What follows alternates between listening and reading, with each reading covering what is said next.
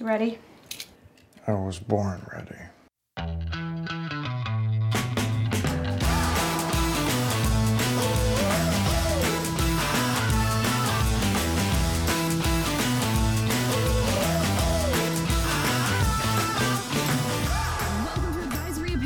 I'm Sarah Isger. That's David French. And we're going to do Fed Courts today. For you lawyers who are listening, sorry for the trigger warning, but we're going to spend a lot of our episode today doing a Fed Courts preview, rehearsal, redo. For those of you who are not lawyers listening to this podcast, boy, are you in for a treat, asterisk, footnote, if you're an enormous nerd. Well, I mean, that's why people tune in. And shouldn't that be basically the disclaimer every time? Yeah, don't listen to this podcast if you're not a pretty big nerd who likes nerd things. Yeah, right, exactly. Okay, so let me tell you why we're doing Fed Courts today, because we're going to spend a lot of time breaking down that 8th Circuit 2-1 opinion holding that the Voting Rights Act Section 2 does not have a private right of action, meaning that individual groups, voters, etc., cannot sue to enforce Section 2's guarantee of what amounts to non-racially discriminatory districts.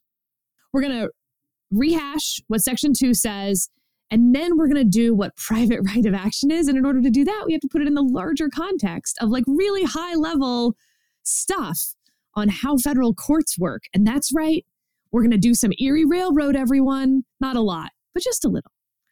Okay, so David, do you want to set the stage for what Section 2 of the Voting Rights Act is? We've talked about it before, all of that, so that people feel really comfy heading into a Section 2 conversation.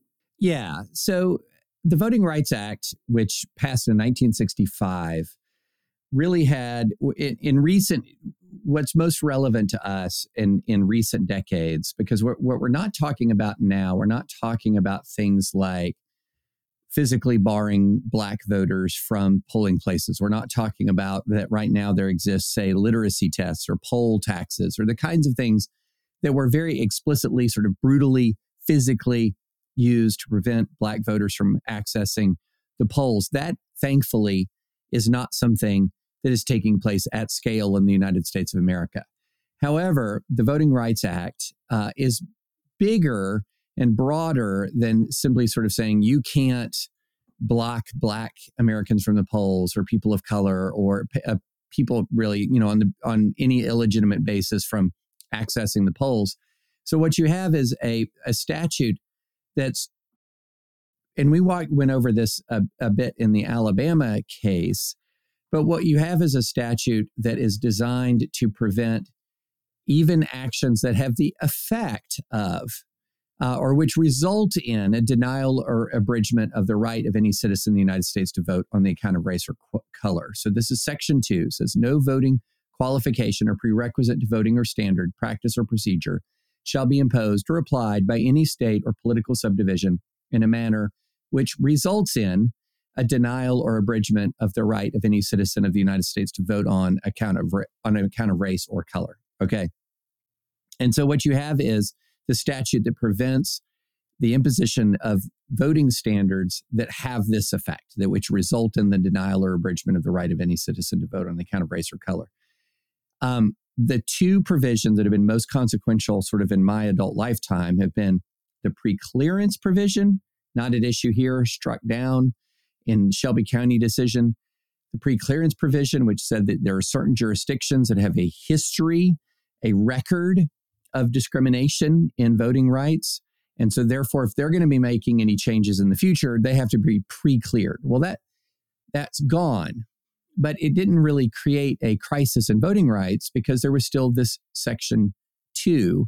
And Section 2, which applied everywhere, not just to those jurisdictions that had the demonstrated history of racial discrimination. Section 2 applied everywhere, and Section 2 at least appeared to not only give the Attorney General, give the U.S. the right to sue to overturn state or local voting practices. The practice for a long time had been that it allowed citizens also the right to sue. I said the practice. It does not say that specifically, clearly, and explicitly in the statute itself. So citizens got the right to sue. And so there was still this sort of broad-based enforcement mechanism, both in the hands of the federal government, giving it the right to sue under this statute, but also their practice existed for decades of citizens suing under this statute. And now why Section 2 became particularly salient is we had last term Allen v. Milligan, where an effort was undertaken to essentially gut Section 2, to essentially take Section 2, reverse prior precedent that had given it an expansive reading, to gut Section 2. Supreme Court said no to that, enforced Section 2 on an Alabama voting map. Big, very big decision. And Alabama, just to clarify, had argued that as long as they didn't take race into account at all, whatever the resulting districts were could not violate Section 2. And the Supreme Court said, no, in fact, Section 2 requires something more affirmative than that. You do need to take race into account, which was unusual, not what people expected from a quote unquote 6-3 court, especially with the affirmative action case on the docket, et cetera, et cetera. Yeah. Yes, exactly. So the other interesting aspect is when the court applied the test in Section 2, in an interesting way, Sarah, it's almost like it snuck preclearance back in through the back door, because what it talked about when it was talking about the Section 2 test, it was talking about a history. One of the elements that would apply, one of the tests involved histories of racially polarized voting. And what are some of the jurisdictions that have some of the starkest histories of racially polarized voting? Some of the same jurisdictions that were under preclearance. So if you have this really stark history of racially polarized voting, that was going to shine a brighter light on you. Okay, so did that mean that under this new court, Section 2 is given a new lease on life? Well, not so fast. There was also, in this case that we're going to talk about, in the district court raised the question, and this is a Section 2 case, wait a minute, do private citizens really have a right to sue under Section 2? Now you might think, okay, well, if the federal government has a right to sue, what does it matter if private citizens also have a right to sue? Well, it matters a lot, because it turns out that Section 2 has been primarily enforced in the past by private citizen suits, not through federal action, but through private citizen suits. And so, which could be individual voters, the NAACP, the ACLU. Private citizen doesn't just mean an individual, but largely it's being brought by these groups, or at least paid for by outside groups. Yeah, non-governmental actors. And so that's the way the bulk of Section 2 litigation has gone. And quite frankly, given the length of cases and the potential swings in control of the DOJ and the Attorney General, it's the ability to sustain multi-year litigation in many of these cases may well depend on whether or not private citizens, non-governmental actors, maintain that right to sue, because different administrations have very different views of the reach of Section 2, and they're not going to continue necessarily the same cases that a previous administration launched. So there was a lot at stake here. And Sarah, so that's setting it up. That was an amazing setup. I was expecting you to be like, Section 2, it's part of the Voting Rights Act. Anyway. You asked for context. I gave context. Amazing context. I'm wondering whether we could take a quick along the cul-de-sac of the political aspects of Section 2 as well in the modern era, because where you're going to hear about the politics of this, the terms you're going to hear are cracking and packing. And this is the idea that you pack minority voters together so that you can have the most number of non-minority districts. That would violate Section 2. Or you crack minority voting populations so that they only make up a small portion of a whole lot of districts and don't have political power. So Section 2, in theory, is prohibiting cracking and packing for the purpose of diluting minority vote power. But it's really important, I think, to understand this political dynamic. when then Section 2 is enforced to create a majority-minority district, it is the race of the voters that matter, not their political outcome. So as a result, what happens is that a majority-minority district isn't going to be 51% Democratic. It's going to be 51% Black voters, usually speaking. It's going to be 70 or 80% Democratic. And so you end up with these really high, sort of wasted, let's call them Democratic votes. And so the Democratic Party doesn't actually necessarily want this because it probably costs them at least a few seats in Congress after each redistricting season. So I bring this up, David, because, for instance, while it may seem obvious that Republican departments of justice wouldn't bring these cases and Democratic ones would, that's not quite the case. It's why these outside groups sort of are serving this separate function, because there's a real argument, and by argument, I mean I could show it to you in numbers, that the high enforcement of Section 2 helps Republicans in terms of sheer numbers in Congress. Because again, it's not a 51% Democratic district, it's an 80% Democratic district that you're creating by having a 51% minority voting district. I'd also say, David, that I think here's the balancing act, right? You want to make sure that it is possible for there to be Black elected officials, regardless of racial discrimination that may exist in the state elsewhere, for instance. On the other hand, you also are trying to, as that dissipates, and as overt racial discrimination dissipates, and as sometimes voters, in fact, Tim Scott in the Republican primary, you'll hear voters constantly talk about the fact that they like the fact that Tim Scott is a standard bearer for their party. And so you're on this spectrum between wanting to make sure that there are, let's say Black representatives in Congress.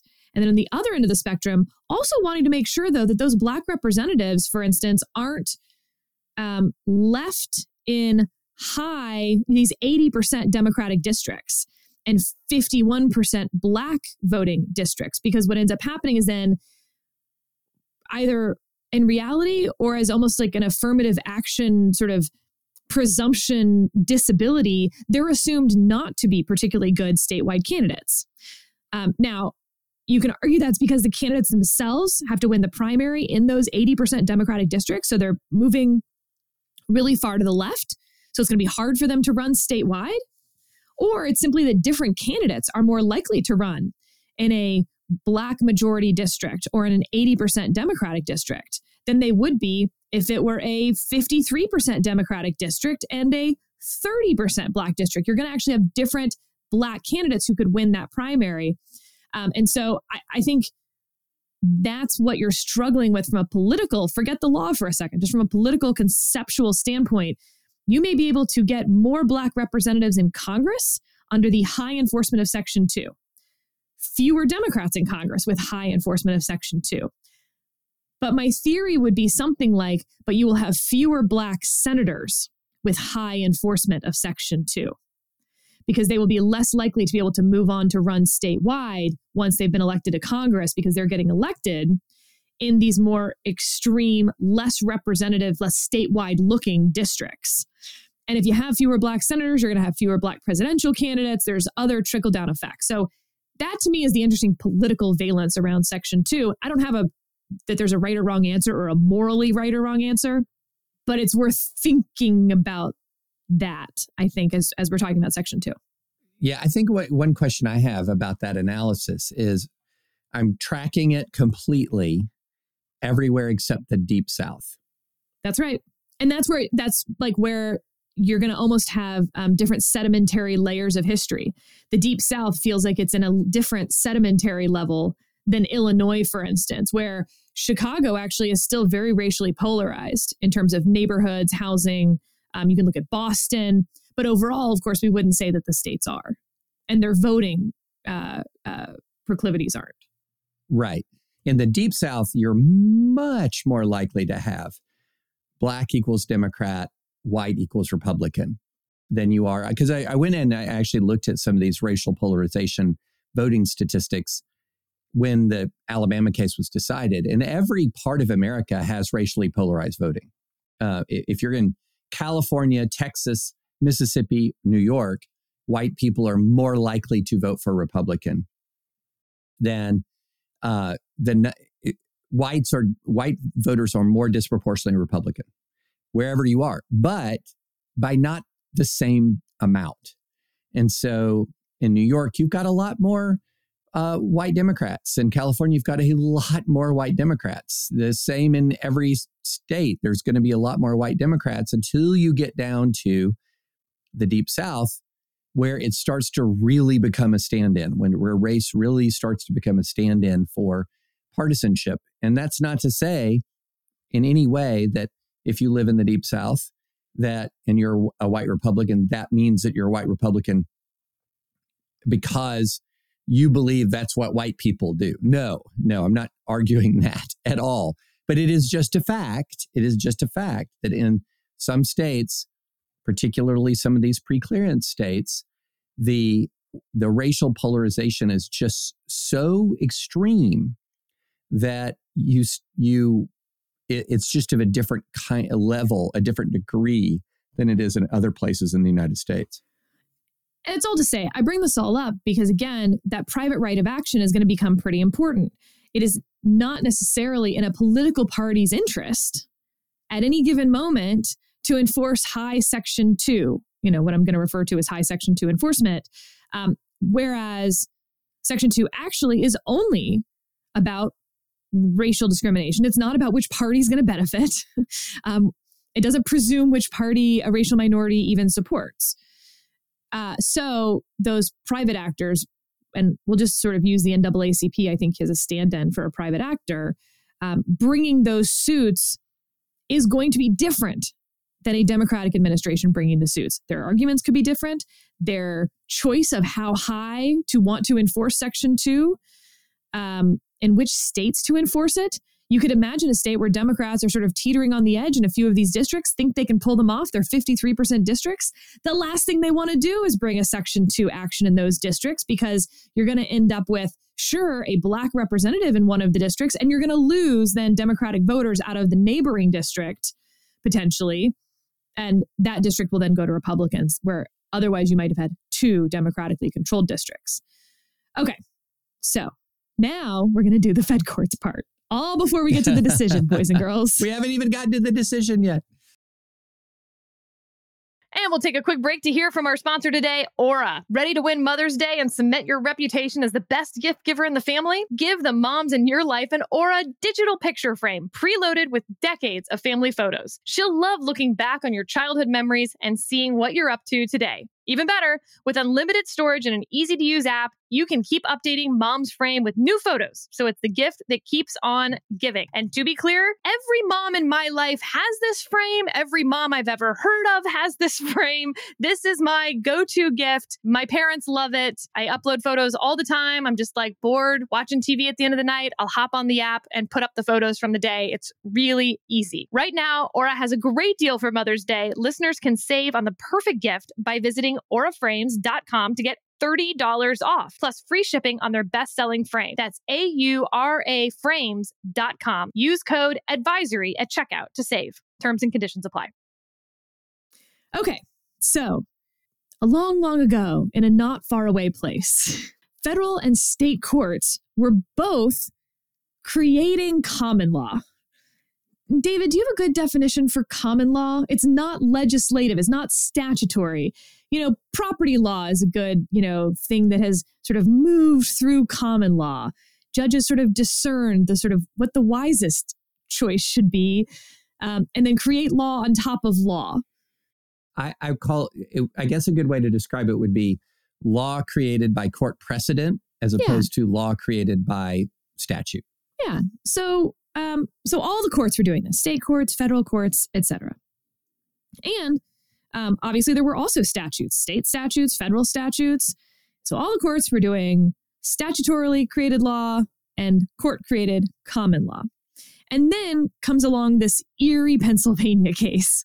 And then the Supreme Court came along and said, no, in where the federal courts have jurisdiction because of the diversity of the people coming to court, meaning that on one side of the ledger is someone from one state, and on the other side of the V is someone from another state. That's diversity. And the federal courts have jurisdiction when people from two different states are suing each other. That no more federal common law. The federal courts are not in the business of court-created law anymore. They are simply going to have to figure out which state's law should apply, and then they have to discern the state common law, or statutory law in that case, and they apply state law. So federal courts are out of the business of common law. So then the only way you get into federal court is that diversity jurisdiction, you have people from two different states, or a federal question. So that's a jurisdictional issue. Another jurisdictional issue would be, do you have standing? And David, Lord knows we've talked about standing. We still need to bring a standing expert on. I know, but injury in fact, right? This idea that you yourself were injured. Now that gets really fuzzy. What about a third party bringing it on your behalf? We see that in the abortion context a lot. Or what about someone who has sort of an aesthetic injury? They went to the park to go see the butterflies, but there's fewer and fewer butterflies. That's all in that standing thing. Okay. And standing is part of jurisdiction. Federal question is part of jurisdiction. The courts cannot hear your case, federal courts, unless it is a case or controversy. That's jurisdictional. Okay, so once you've checked the jurisdiction box, you're in court. Congratulations. Now you need a cause of action. That's what this whole case is going to turn on. It is separate from standing. It is separate from federal question. So to use the Section 2 example, there's no question that there's a federal question involved here, right? It's a federal statute. And the question is, does that district violate Section 2 of the Voting Rights Act? That's a federal question. You have standing because you're a voter who was potentially harmed if Section 2 is violated. So you have an injury in fact. There's certainly a case or controversy. The controversy is, are those districts in violation of federal law? So like everything is satisfied on that ground. But that's different than a cause of action. Okay, so we're going to skip cause of action for a second because the other thing you need is a remedy.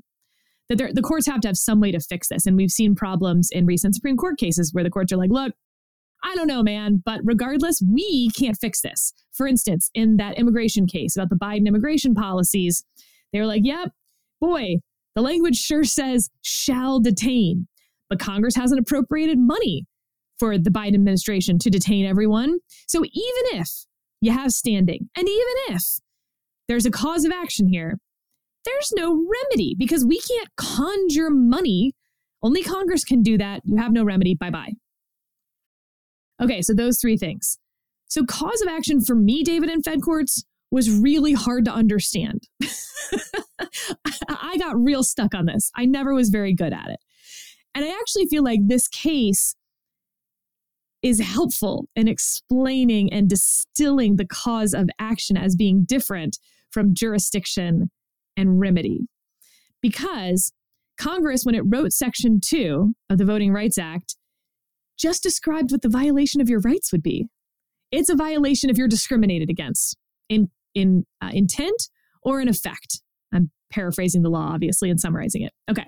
So Congress says you cannot be discriminated against for voting in intent or effect. There's no cause of action. Like, you have a right, but what's your cause? So later in the statute, it definitely says that the Attorney General can bring a lawsuit. So the Attorney General has a cause of action. Congress has given the Attorney General the right to enforce Section 2. But it just doesn't say anything about whether a private party can enforce Section 2, and that's what this entire case is about. Well, that's kind of a mess, David. So enter the Eighth Circuit, 2-1, all Republican appointees, if anyone's curious.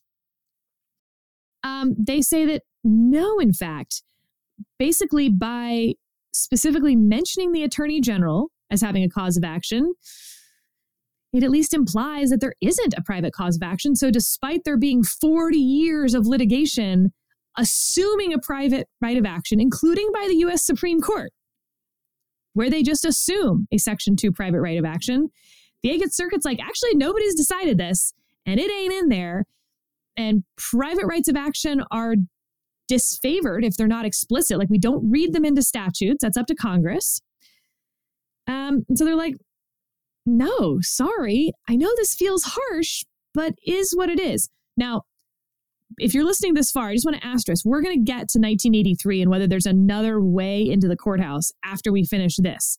So let's spend a little more time on cause of action before we get to what happens if there isn't a cause of action. But this doesn't end at the does Section 2 have a cause of action conversation. So David, what'd you make of the opinion? Very interesting. So I thought the opinion was very well done in explaining, okay, wait a minute here. We're just going through this statute and don't actually see where in the text itself it creates a private right of action. Like this is not there. And we also know that Congress knows how to create private rights of action because it's created private rights of action elsewhere. All of that I thought was very well explained. The problem that I had with the opinion was it paid such short shrift, really and truly, to the idea that, wait, this case, these kinds of cases have been litigated for decades, including to the Supreme Court. And also, there's previous court authority, that Supreme Court authority, that assumed the existence of the private right of action even more explicitly than by merely taking cases brought under a private right of action. And so, in a way, the way I would look at it, Sarah, is in a vacuum, without all of those decades of history, this was right. Of course, yes. I'm persuaded that there isn't a private right of action, that if Congress wanted to create one, it knows how to create one. But this isn't decided in a vacuum. It's decided in the context of decades of Supreme Court precedent under Section 2. Again, yes, of course, it was not deciding whether or not there's a private right of action. It was assuming that one existed and adjudicating cases under that assumption. And Sarah, what was interesting to me was there wasn't sufficient explanation from my satisfaction as to why all of that doesn't matter. Because that's the Y-axis, David. That's the institutionalist axis. Right. Yep. And it just sort of goes unspoken of why we're going to be high institutionalists or low institutionalists. But that sort of practice, and we'll get to maybe congressional acquiescence, the canon of congressional acquiescence, and I'm going to put canon kind of in quotation marks here. All of that is sort of high institutionalism, that there's all these things outside of precedent, outside of the actual claim or text of the statute that also go into consideration. Or do they? Or do they? So, for instance, and again, this is about who gets to sue. When you think private right of action for this case, think who gets to sue. So, Section 2 only mentions the Attorney General. There is literally a Supreme Court case about a different section of the Voting Rights Act where they're trying to decide whether there's a private right of action in that section of the Voting Rights Act. And they're like, so for example, Section 2 obviously has one. Exactly. But Section 2's private right of action wasn't at issue at that point. Yeah. And pointing out, for instance, in the 1964 Civil Rights Act, which Congress, of course, wrote but a year earlier. So beforehand. So it definitely knew how to do it. It's not like it learned after it. In the Civil Rights Act of 1964, a civil action for preventative relief can be instituted by the person experiencing discrimination. So why didn't they do that later on? Yeah. Okay. So can we just talk about the real politics version of why a case like this had never been brought before? Because you're right, David, that it was always just assumed. So why had nobody who wanted to not, like to on the defending side of Section 2, our districts are not discriminatory. Why hadn't they raised their hand and say, and also you don't get to sue me? Right. Because Justice Kennedy. Because Justice Kennedy. Okay. Right. So when we're talking about that other case where they presumed that there was a right of action in Section 2, Justice Kennedy, Sandra Day O'Connor, you had these really high institutionalist justices, like the highest, much higher, frankly, than any justice we have on the court right now, are Kennedy and O'Connor. There was not only no point, there was a point in not questioning whether there was a private right of action in Section 2 because you knew how it was going to come out. They had already assumed there was one. What's interesting, I think, here is that, in fact, the parties still didn't raise it. In this case, District Judge, friend of the pod, Judge Rudofsky asked whether it was a jurisdictional question about the cause of action. And there's, I talked about how cause of action is different than whether the court has jurisdiction. That's because it is under Supreme Court precedent right now. This is why I now feel very justified getting hung up on it in Fed courts and not understanding the difference. Because I don't know that there should be a difference. But the Supreme Court says there is a difference. And I know a lot of you are going to write in and tell me why it's good that there's a difference and how they're totally different. I get it. But still, intuitively to me, maybe there's not. So none of the parties raised it to Judge Rudofsky. I might also note that I would consider Judge Rudofsky a high institutionalist judge, generally speaking. So Judge Rudofsky's like, wait, do I even have jurisdiction here? Where's the cause of action? And so then the parties litigate this cause of action. And by the way, at the Eighth Circuit, and again, we're just going to go on a little cul-de-sac, the private party arguing that there was a cause of action was like, and by the way, Judge Rudofsky can't sua sponte raise something that's not jurisdictional. To which the Eighth Circuit was like, look, you're right, it wasn't jurisdictional.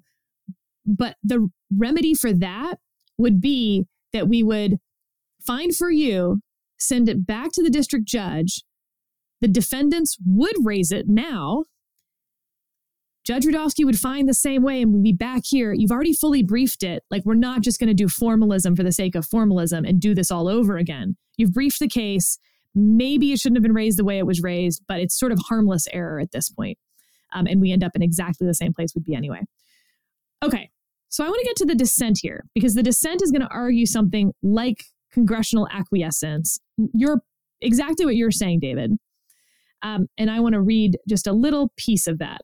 Well, first of all, he lists all the cases where the Supreme Court has considered numerous Section 2 cases brought by private plaintiffs. It takes up about half a page.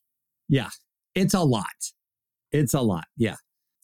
Oh, and then there's a footnote that lasts for a full page of both the Supreme Court and this court have assumed implicitly and explicitly that such a private right of action exists. Full page of cases, more or less. Yeah. Why have federal courts largely assumed that Section 2 gives private plaintiffs the ability to sue? The implication of a right of action is rooted in the Blackstonian principle that where there is a legal right, there is also a legal remedy. But boy, that feels pretty common law-y, doesn't it? Yeah. It that does. feels like that's what Erie Railroad was kind of meant to stop. Okay, so in the end, here's what the dissent's, purpose is. In sum, this case presents two paths. The first is to adhere to the extensive history, binding precedent, and implied congressional approval of Section 2's private right of action.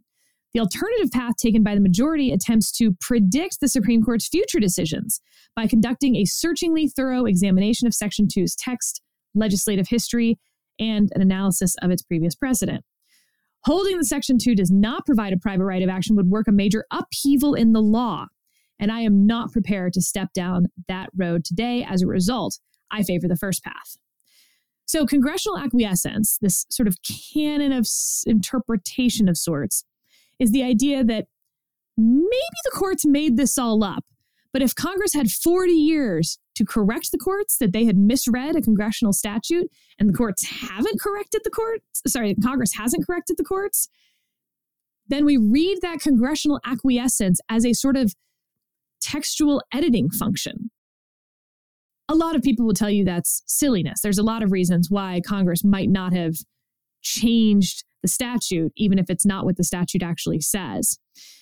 In this case, of course, there's so much political weight around the Voting Rights Act, including, for instance, a committee report around that amendment where it talks about how Congress definitely intends to create a private right of action, which almost highlights the fact that they didn't in the text, and that the sort of majority member getting to write that congressional committee report and its staffers wanted to put it in the committee report because they couldn't get it into the statutory language. I thought that was an incredibly strong piece of evidence against there being a private right of action, was that committee report language, in fact, David. But yeah, the idea of congressional acquiescence, all of the history, the precedent that assumes it, and you've got these two choices, or you create this chaos. And I've just never seen a better explanation of that y-axis institutionalism, high institutionalism, or text leads to chaos. Justice Gorsuch, not my problem. You know, what's interesting, there are so many things that are interesting about this, but another one that is interesting to me is you have, ever since the rise of the 6-3 court, which we all know, Sarah, it's a 3-3-3 court, but since the rise of the 6 Republican nominee court and 3 Democratic nominees, we've seen this process unfolding, which is exactly as we've described, which is how much of this court is really going to be undoing, how much is this court going to be an originalist court that is sort of modest in its ambitions versus how much is this court undoing the Warren court? In other words, how much is this court going to be sort of a judicial revolution in reverse? And where you've seen some of that question raised, or you've seen those questions raised, are in these voting contexts. So, for example, the independent state legislature theory, which not exactly sort of trying to undo the prior court, but is absolutely saying, hey, with a new court, new theories may work. When it comes to the Allen v. Milligan case in Alabama, with a new court, this new theory might work. Turned out it didn't. I think with Rahimi, you're getting a bit of that, and we'll probably talk a little bit more about that as the podcast goes on. But Rahimi, this is again the case out of the Fifth Circuit where a individual who had an agreed protective order still possessed a domestic violence protective order, still possessed a firearm. And the question was, constitutionally, can he be prosecuted for possessing a firearm with an agreed civil domestic violence protective order? And that's, again, how far is the court willing to go? You get a big sense of that here as well. How far is the court going to be willing to go? And both in Rahimi and in this case, I feel like you have a circuit court sort of maybe anticipating that the court's current composition is going to lead it down a direction that I'm not sure it wants to go, that the Supreme Court wants to go. And so I do think it's very interesting to see this dynamic play out, which is, new court, how revolutionary is this going to be? And certainly in the Dobbs circumstance, a lot of people who are listeners on the left would say pretty revolutionary. I don't look at Dobbs as revolutionary, Sarah. I look at Roe as revolutionary. Dobbs was not. Bruen, I will say, was not on the ultimate outcome. I would say it was in the text, history, and tradition test, but it was not on the narrow outcome. It was kind of, in many ways, in my mind, a slam dunk on the actual outcome on striking down the precise New York statute. So this is one of these cases fitting in with that. How revolutionary is the new court going to be? Kind of testing of the frontiers and boundaries. And I'm not so sure, Sarah, that the Eighth Circuit's going to be upheld here. Okay. So there's this little paragraph on page 22 at the very end. And it says, the final loose end is the advocacy group's belated request to add a Section 1983 claim to their complaint. Their theory is that voters can enforce Section 2 of the Voting Rights Act as a, quote, law of the United States under Section 1983. They never requested leave to amend, as they admit, but we've occasionally excused pleading failures when the proper resolution is beyond any doubt. The problem is that, as we've pointed out, very little in this case is beyond any doubt, and complicating matters is the fact that the parties have barely scratched the surface in their discussions of 1983. Even now, we have only a single footnote in one of the briefs mentioning the possibility. Given how little we have, we decline to say anything further about what would have happened if the advocacy group had acted sooner. Oh, well, David. Now we have a whole nother way to get your Section 2 rights vindicated in federal court. Even if you can't sue under Section 2 of the Voting Rights Act, Section 1983 of the Civil Rights Act of 1871, Congress created a private right of action to any individual who suffers a, quote, deprivation of any rights secured by the Constitution and laws of the United States. Well, golly gee willikers, the Voting Rights Act, Section 2 is a law of the United States. So David, has this entire case been much ado about nothing? And interestingly, of course, the Supreme Court, it hasn't said a whole lot about how we know whether a statute can be enforced under Section 1983, but there was a case that was decided in the heat of a whole bunch of other cases coming out in June called Health and Hospital Corporation of Marion County versus Talevsky. That was decided last term. It was a 7-2 opinion written by Justice Jackson, Alito and Thomas dissenting, for those who are curious. And it found that there was a Section 1983 right to bring private action to enforce the Federal Nursing Home Reform Act of 1987. Congress passed that act under its spending clause powers, not under its commerce clause powers, a la the Voting Rights Act, making it a weaker case in many, many ways for Section 1983 enforcement for a private cause of action. Nevertheless, they found that there was one. David, how strong, just spitballing here, because again, this actually is going to be a long litigated, complicated question that will probably get to the Supreme Court. How likely is this all about nothing, about whether there's a private cause of action in 1983? Because in fact, the NAACP can sue under 1983 with Section 2 as its federal right that was violated.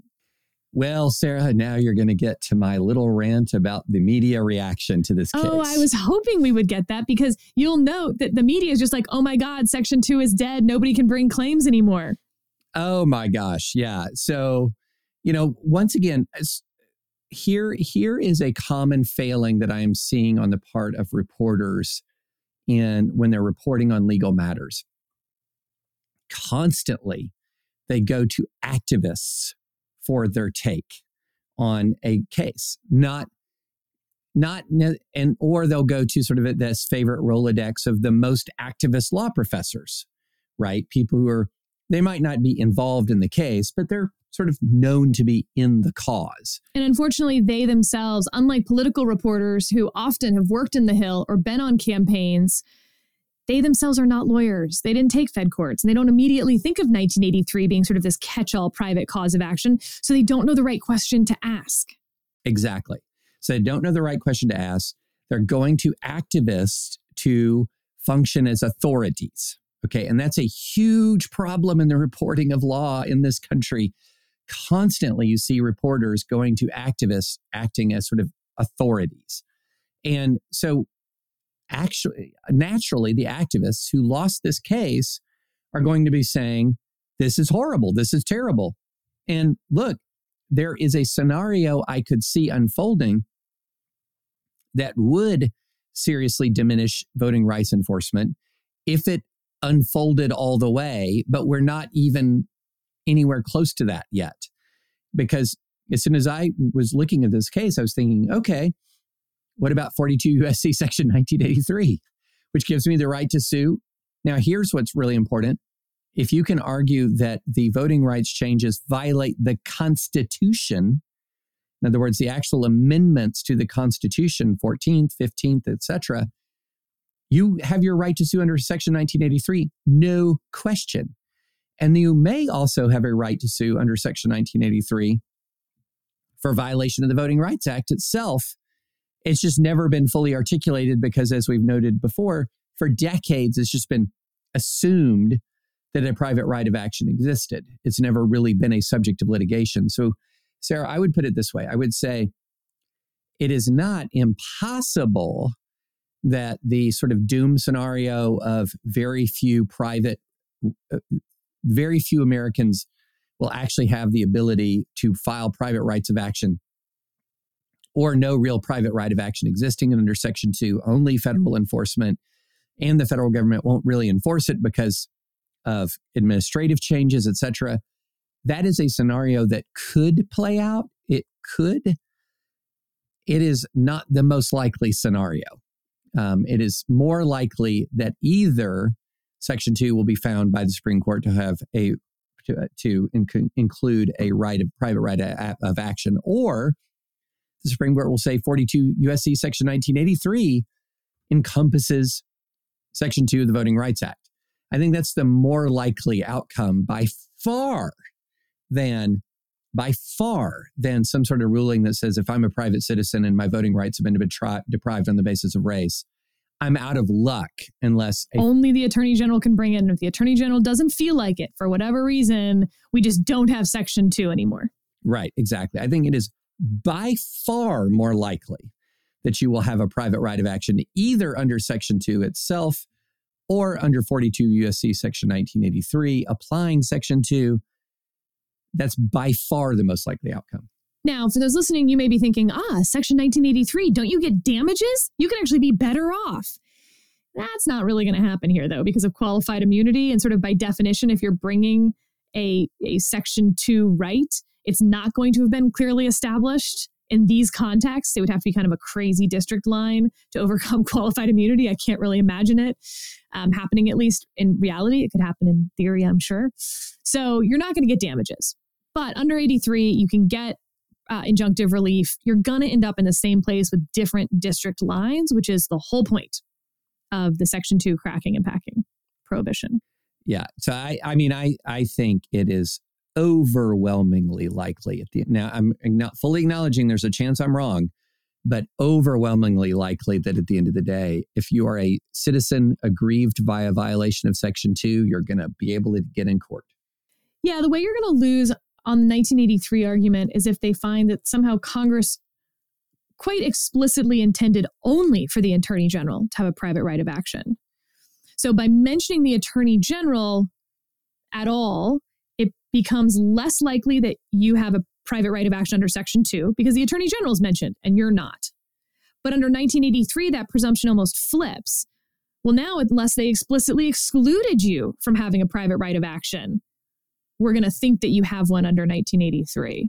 So again, it's possible that there's no private right of action under 1983, but even looking at this case from last term where the Supreme Court, again, 7-2, found one with this spending clause piece of legislation. And by spending clause, I mean federal government agrees to give money to the state government to do a thing. That's spending clause power. And so you have Justice Thomas here, why he was in dissent. He says, for nearly all of our nation's history, it was understood that there is a fundamental difference between the exercise of Congress's sovereign legislative powers on the one hand, and the exercise of its powers to spend money and to attach conditions to the receipt of that money on the other. Only the former sort of legislation, which imposes obligations on regulated parties with the force of law, directly secures by law the rights corresponding to those obligations. By contrast, an exercise of Congress's spending power, whether it comes from the so-called spending clause or elsewhere in the Constitution, is no more than a disposition of funds. I read all that to point out that under that theory, even Justice Thomas is going to say, I think that Section 2 is enforceable through 1983 because it is under that legislative power. It's regulating the state. It is not simply a sort of contractual obligation attached to money. And, one of the things about congressional silence is that you can read a lot into it. You can say, well, they were silent because of this favored reason, or they were silent because of this reason that works in my favor. Here's the argument about congressional silence regarding Section 1983, which is, why would Section 2 include an explicit right of action? It didn't have to. That was already granted years and years before by 1983. If you're going to create a right of action, the right of action we had to create was the Attorney General. That's the one that had to be created. Correct. The Attorney General couldn't enforce Section 2 under 1983 because 1983, in fact, very much excludes the Attorney General from bringing that action under 1983. Exactly. So it's amazing how silence can speak in such contradictory ways. And it's amazing how the media can just get these cases wrong and always in the same direction, David, which is pretty frustrating. Because it always undermines the institution of the court as being, as taking away people's rights. And it's like, nope, just please read the opinion. Please listen to this podcast.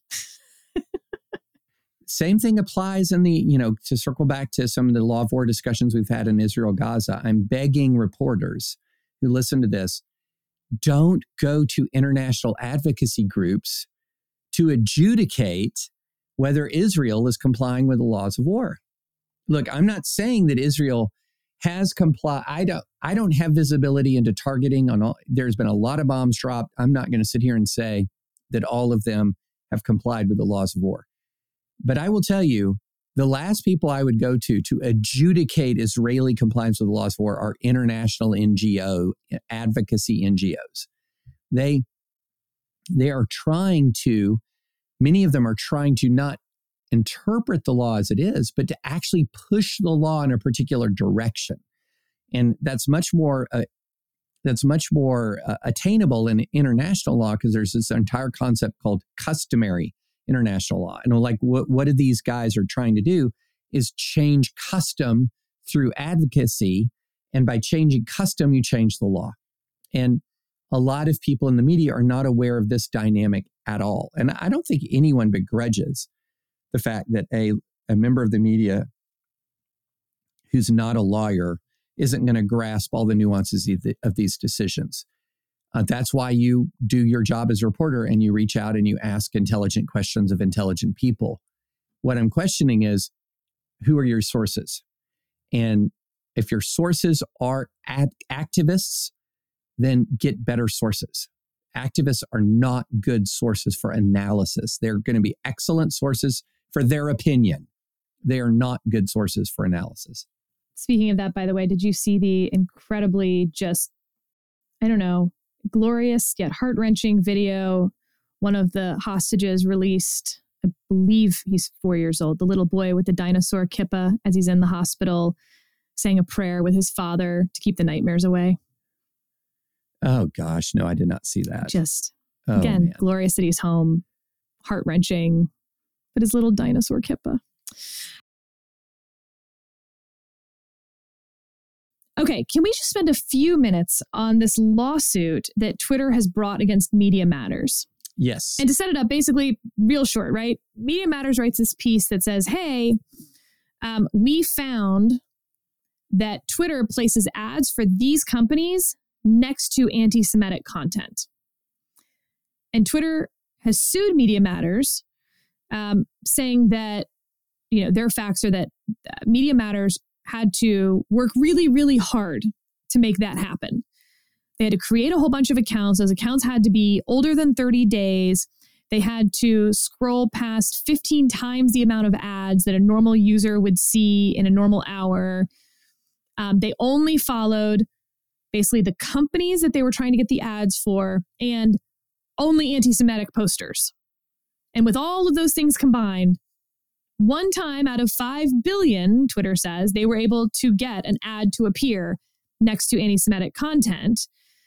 In one of the cases, there are some other examples that are in the case as well. Okay, so David, on the one hand, you have a lot of people saying like, wait, didn't you just agree that then the story's true? So your ad did appear next to anti-Semitic content. And they're saying, no, it's so misleading as to be defamatory. They didn't find it, they created it. And I guess, David, I want your overall reaction to the lawsuit, although I think the facts in this case really, really matter. And we only have the facts according to Twitter. And yeah, there's some other people who are on Twitter or Threads saying they could have recreated it, whatever. Like, that's outside the case at this point. It's going to matter what Media Matters responds. So it's hard to do this without the facts being agreed upon, or a judge at least finding what the facts actually are going to be. But David, I also want you to weigh in on my theory here, because this has come up in the last term, of course, the one that we thought would be the tech term, where Justice Kagan says we are not the world's 9 foremost experts on the internet. All of this is going to turn around. Who is the publisher? What is the platform? Who is the content provider, content creator? So we know, for instance, when you write a tweet, that you, David, are the content creator, and Twitter is the publisher of that tweet. They're providing the platform for that tweet, but you created the content. I would like to make an argument that the feed is in itself visual content that you created, David. You chose who to follow. You chose, which post to linger on, stuff like that. I couldn't recreate the visualness of your feed if I wanted to. It's created by you. And yes, there's an algorithm you're working with, but it's the same as you working with Microsoft Word not Microsoft Word, your keyboard, let's say, to create the tweet. You created the tweet using the letters on the keyboard and the zeros and ones needed to write on that screen, and the code that Twitter created so that you could type it into the little box and hit publish. All of that is you working with artificial intelligence of some kind. Same thing with you creating your feed. And I mention all that because, of course, I can't think of another context where it would really come up. But here the question is, who created the feed? Did Twitter create it by, it put the ad next to the anti-Semitic content and Media Matters simply found it? Or did Media Matters create the feed itself? So, David, what's your thought? Yeah. So the first thing I thought of, I thought of how my mind is always going to offline analogies. One of the first questions I had in my mind was, is this an exploding gas tank scenario? So what do I mean by exploding gas tanks? It's one of the most famous media malfeasance cases in modern American history. It's Dateline NBC rigged gas tanks to explode. When, I kid you not. So essentially, this is a 1993 case. In an extraordinary public apology, NBC said Tuesday, so this is back in February 1993, that it aired in staging a Fury test crash of a General Motors pickup truck for its Dateline NBC news program and agreed to settle a defamation suit filed by the automaker. We deeply regret that we included the inappropriate demonstration in our Dateline report. In its apology, NBC admitted that it had used incendiary devices to ensure that a fire would erupt if gasoline leaked from the truck being hit by a test car. The 15-minute segment was addressing critics' charges that GM's full-size pickup trucks built between 73 and 87 are unsafe because their gas tanks are on the sides of the trucks outside of the frame. And so essentially what happened is NBC was trying to recreate this problem and decided to give it a little boost and rigged the test subjects. So why did I think of that? I think the parallel is pretty obvious here. Did Media Matters pull a Dateline NBC? Did it essentially rig the test in a way that is misleading, defamatory to Twitter? And I think that's an interesting, viable question to which we do not know the answer. Because as you were noting, Sarah, all of a sudden, a bunch of people took to Threads, took to Twitter, and more or less purported to, because you never know, you're looking at their screenshots or whatever, and purported to replicate what Media Matters had done. And so, look, if I can replicate what Media Matters did with my own feed, the Twitter lawsuit's done. Like it's just done. But if the only way to create what Media Matters did, if the only way to replicate what Media Matters did is by rigging the test in that highly specific way, then honestly, Sarah, they might have a Dateline NBC problem. They might. It's not exactly the same. That's so funny. I was expecting you so much to not think that and to just say that the lawsuit was stupid, that I was coming in being like, I don't think the lawsuit's stupid if the facts can back that up. Right. And then we find ourselves in agreement. This is the worst. I know. I'm so sorry. You're really disappointing me. But we say we have an AO hive mind for a reason, but we do disagree pretty frequently. But this was one, when I read the Twitter claims, Dateline NBC popped straight into my mind. And it's not a one-to-one, because in Dateline, they obviously had an incendiary device. I mean, that's a rigging right there. But there is a way to be so misleading and to rig the test so much that you can sustain a defamation claim, even if literally what you wrote was true.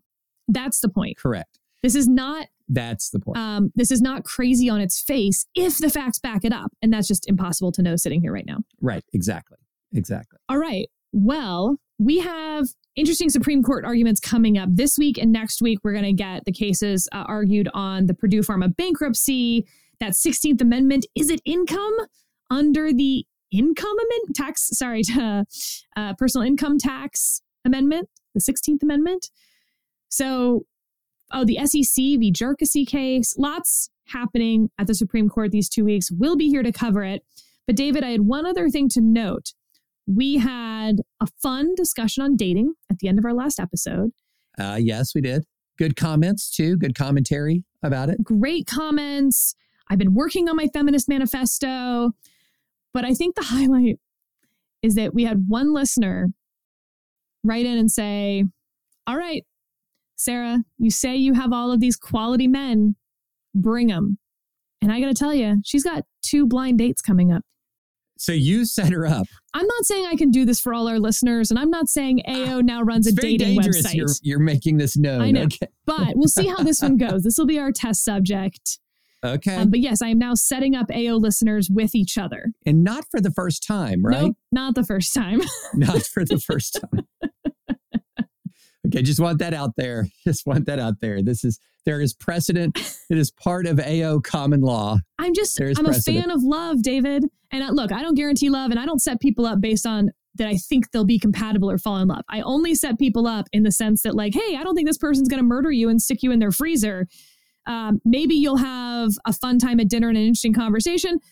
Maybe you'll fall in love and get married and have 20 babies. Probably it'll be something in between. I guarantee nothing.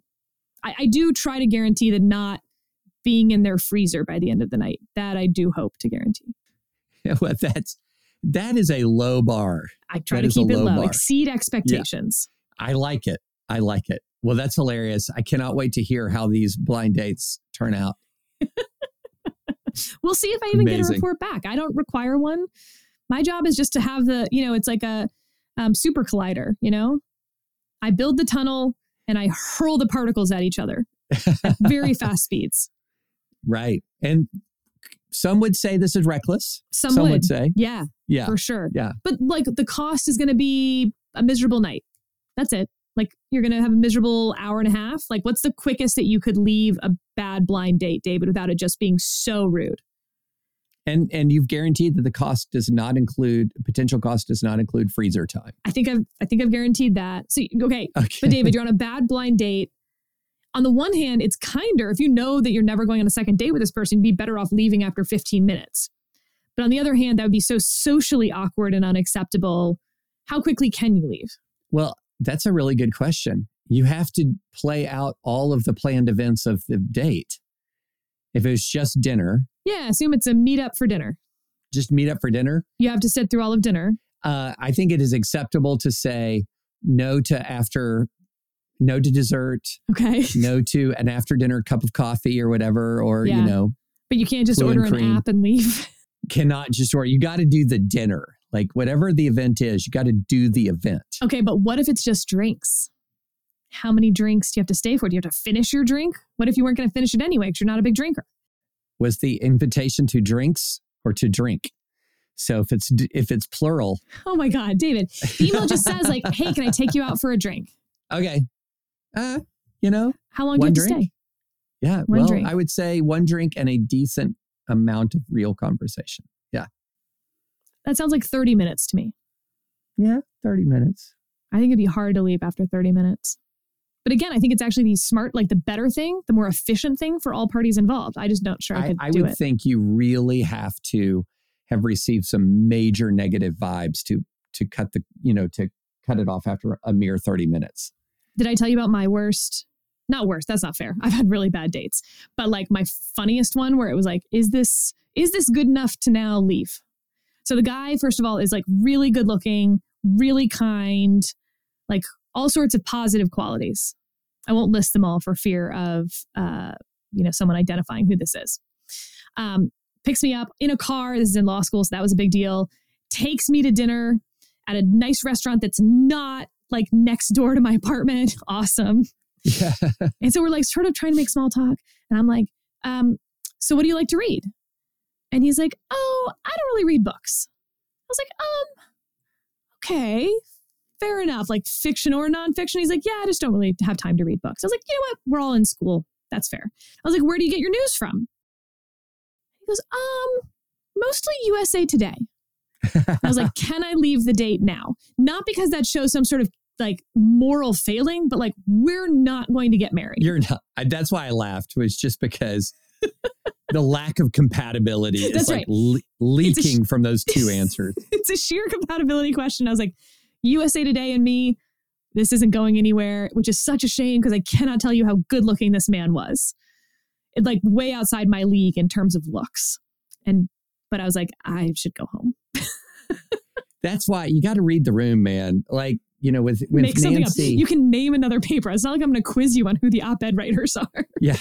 You know, Nancy, on our first or second date, she said, hey, let's watch a movie. Great. What kind of movies do you like? And she goes, Woody Allen. Do you like Woody Allen? And it's like, yes. So you just lied. Oh my gosh. At least he didn't lie to me. That was terrible. And then she, at another point, she said something scornful about guys who are like really into sports. I was like, oh, I know, man, the worst. And then the first weekend after he got home from our honeymoon, Nancy was like, I said, Nance, I'm not going to be around Saturday. What are you doing? My fantasy baseball league draft. That's how you introduce. Once you had her locked down. That's right. That's right. And then you should have ended it with, and there's nothing you can do about it now.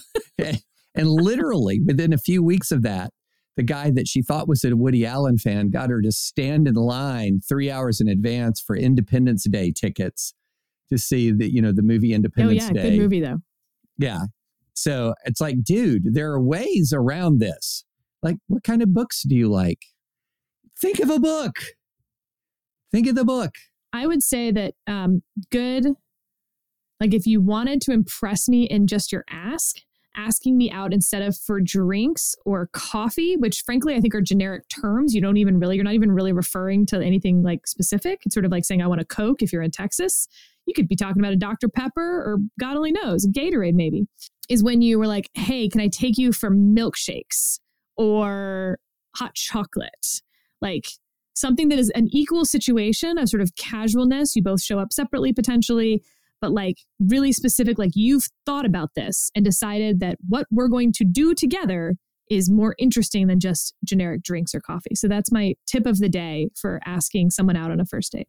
So can I modify my answer a little bit? The more I think about it, now again, you're talking to somebody who's not been on an actual date since 1995. So it's been a while. It's been a while.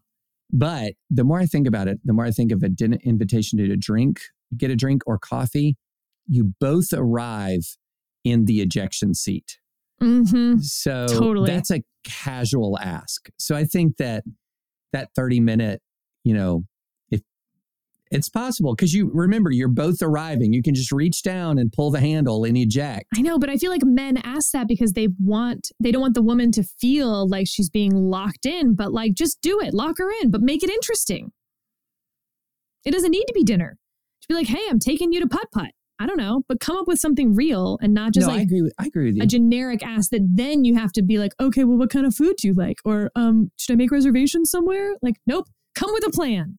Yeah, no, I agree with that. I agree with that. And if they are just coming with the ask for a coffee or drink, they're coming in the ejection seat. That's right. Then, yeah, it just sets up the whole thing. You're on this tone already of like, why should I stay? Instead of, I'm going to have an interesting conversation for 2 hours. Let's see where it goes.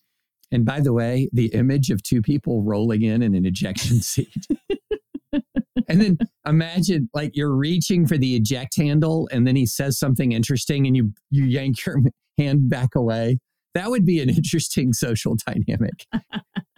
Your hand is just inching closer to or further away from the ejection seat handle. I also feel like people try to shy away from holiday first dates. Don't. Lean in. Valentine's Day can be a great first date. Don't make it more than it is. I had a blind date on Valentine's Day, and it went really, really well. And just because it's the holiday season, all the more reason to ask someone to come with you to like that party or that new restaurant you want to try. Or again, maybe I'm just really in the mood for a milkshake, but it sounds really good right now. Milkshakes always sound good. Yeah, hot chocolate, milkshake, something to that. Maybe milkshakes during the summer, hot chocolate during the cold season. All right, David, I'll see you next episode. We're still waiting on that gag order ruling from the DC Circuit. We have laid down our markers that we don't think the gag order survives in its current form. Donald Trump definitely testing that in the New York civil gag order up there with his Thanksgiving 2:03 a.m. tweet attacking court personnel by name. But I'll tell you, I'm more interested in the DC Circuit ruling, which is a different gag order. Yeah, absolutely. And we have a fascinating Judge Ho to dissent that we need to talk about at some point. Concurrence. Yes, concurrence. Sorry. Yes. Yeah. Concurrence. Yeah. We'll get to that next episode. Thanks for joining us. Hope you liked Fed Courts. We'll talk to you next episode. Bye.